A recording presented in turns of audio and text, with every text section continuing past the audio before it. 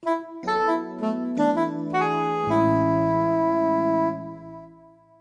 Gaboni is an American-born artist who moved to Venice for her studies. That's where she met and fell in love with Chef Domenico.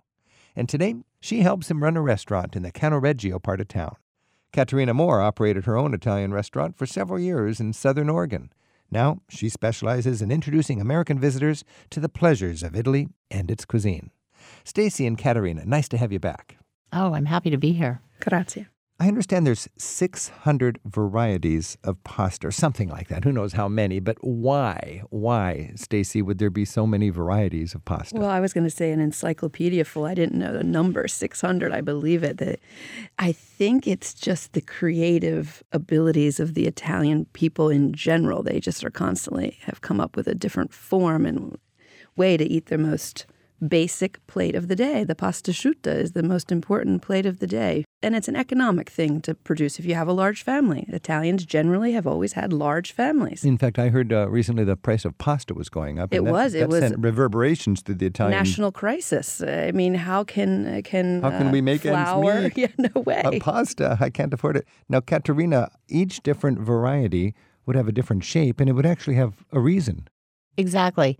So different shaped pasta will hold sauces in a different way.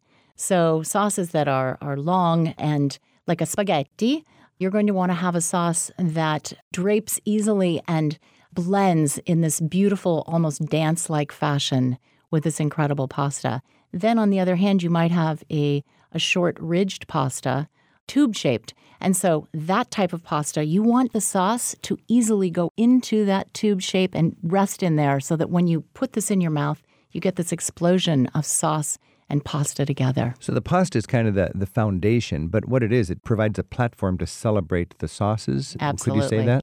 And then they're a marriage. They're very important together because you've got a consistency as well as this incredible flavor. So the texture on your palate is very important, how they blend together. And that sense of al dente, which means to the tooth, a little bit of toothiness to that pasta really contributes to the experience of the sauce as well. So, Stacy, when you think about, a lot of sophisticates when it comes to assessing pasta, they'll have a problem with al dente-ness. The cottura, yes. Yeah. Talk a little bit of that from an Italian point of view. Is it really, 2 minutes in the water can make all the difference. Absolutely. And I've learned to be very careful of paying attention to the cottura of my pasta. You've had an Italian mother-in-law that's been coaching you, Yes, I I have. I think that was an interesting element. Of course, the American coming into a Southern Italian family where the cuisine was the basis of the family.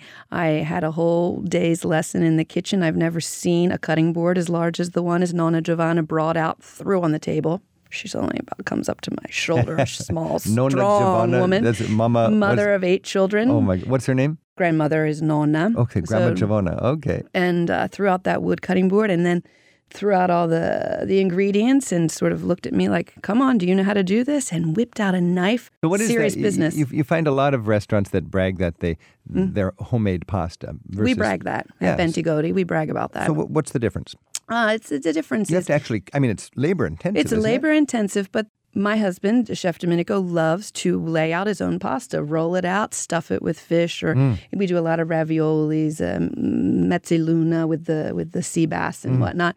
And you can't get that same quality with a dried pasta. That being said, we don't exclusively use fresh pasta because it's very time-consuming. I would think very time-consuming. This is Travel with Rick Steves. We're talking pasta, and we're joined by Stacy Gaboni and Caterina Moore. And Caterina, I understand there's 2 categories of pasta. There's long and short. Yes. Basically, why? Well, the way that they're going to blend with the sauces will be different. And it's also a regional thing. So, for instance, you go to the region of Umbria and you can make a hand-rolled spaghetti there, which is very special. People think of spaghetti as always being a dried pasta, typically.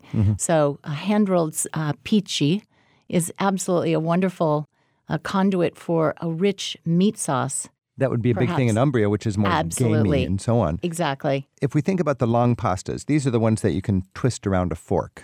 You've got, well, of course, spaghetti, but what are the sisters of spaghetti? So you've got linguine, you've got bucatini. You've got all sorts of, and those are all millimeter fine differences in the thickness of that pasta. So as a chef, you really say, no, this has got to be absolutely. bucatini. I mean, of come on, course. you can't do fettuccine Exactly. with this. No. But I want vermicelli. No. Stacey, what would vermicelli be used for? Or capellini? Vermicelli is a very thin I like pasta, that. and Yes. so I would maybe do aglio olio peperoncino, something like that, just an oil-based pasta.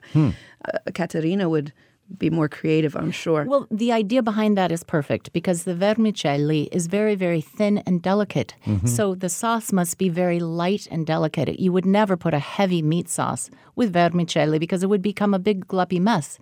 So on the other hand, something like pici, which is a hand-rolled rustic pasta, then you can put a lovely wild boar sauce with that. You know, I don't know all the differences, but when I've had capellini, I always feel happy when the dish is done. Something special happens in your mouth. And there is something about the delicacy. It's delicate. It's very, very delicate. It's an entirely different experience. It almost melts, doesn't it? It the really capellini. does. I would think It's like dancing on your palate. And I would think there's an issue of it doesn't want to be too tired and cold. You want to have that very fresh. It's got to Very be fresh. quick or Very fresh. it's not going to be the same. Yes. Let's talk short pastas. We've got, these are the ones that you can spear or scoop with a fork. Of course, we think of rigatoni or cannelloni. Mezze manica. Yeah. You think of a penne.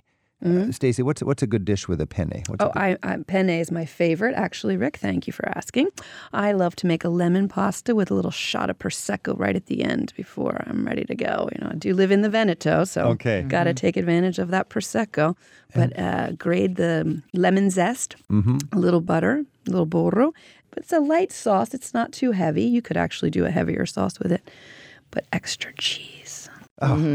A lot of the pastas are just known for their shapes. In fact, they're even named, I think, for their shapes. Yes. We've got shell-shaped. What would that be? Conchiglie. Conchiglie. Conchiglie. Butterflies?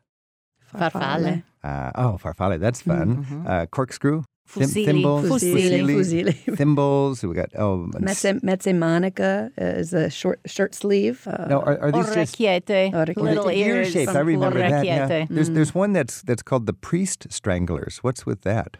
Strozzaprete.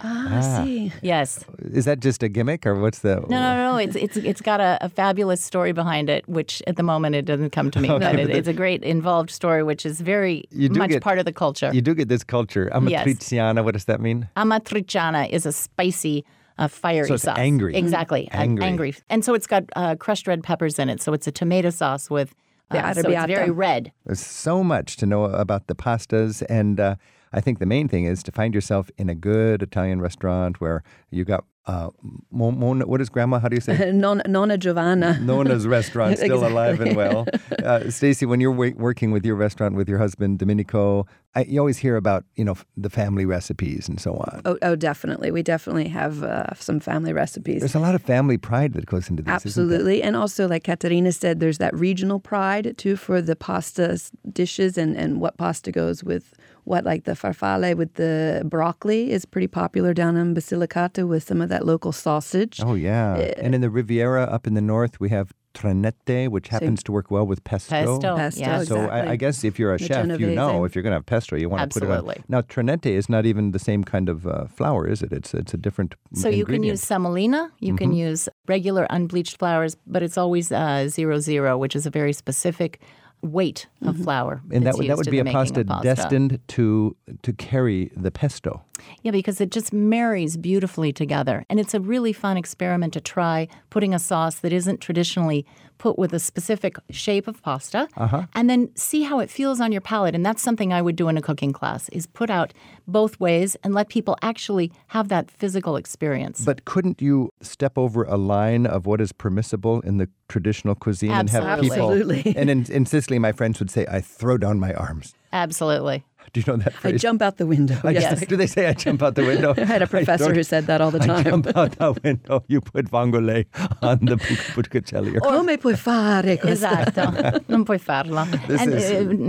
The truffles in the United States, people got very excited learning about truffles, and then they put it on everything, mamma mia, non puoi farlo. You can't do that. As a tour guide, I draw the line on this truffle stuff because if you put something con truffi, I mean, like everybody goes, oh yeah, truffles, it must be great, but it's got to be in season and it doesn't want to be just cheap truffle oil. Yes. It needs to be done sparingly. Very sparing. Yeah, so that's kind of a cheap trick. And there's, the beautiful thing is find a little mom and pop Italian restaurant that caters to locals. This is that's true. not in a high rent area where it really can offer a good value. And if you see a hearty bunch of locals that love to eat Italian that go there day after day, you can bet it's a pretty good place. We generally just go into a restaurant and say, well, what would you suggest we eat today? Seasonal.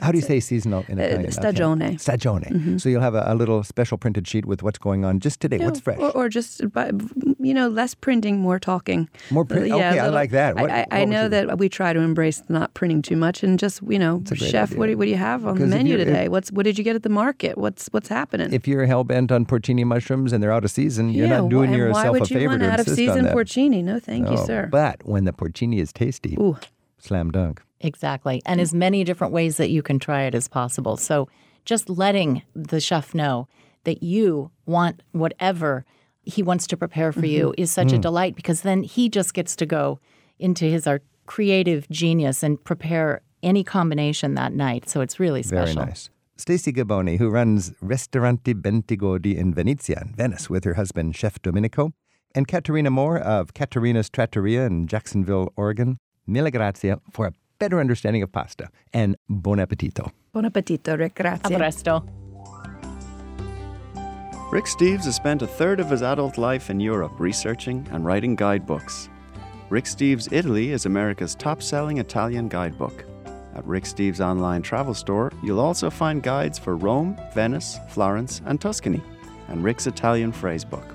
To learn more about Rick's guidebooks for Italy and beyond, visit the travel store at ricksteves.com.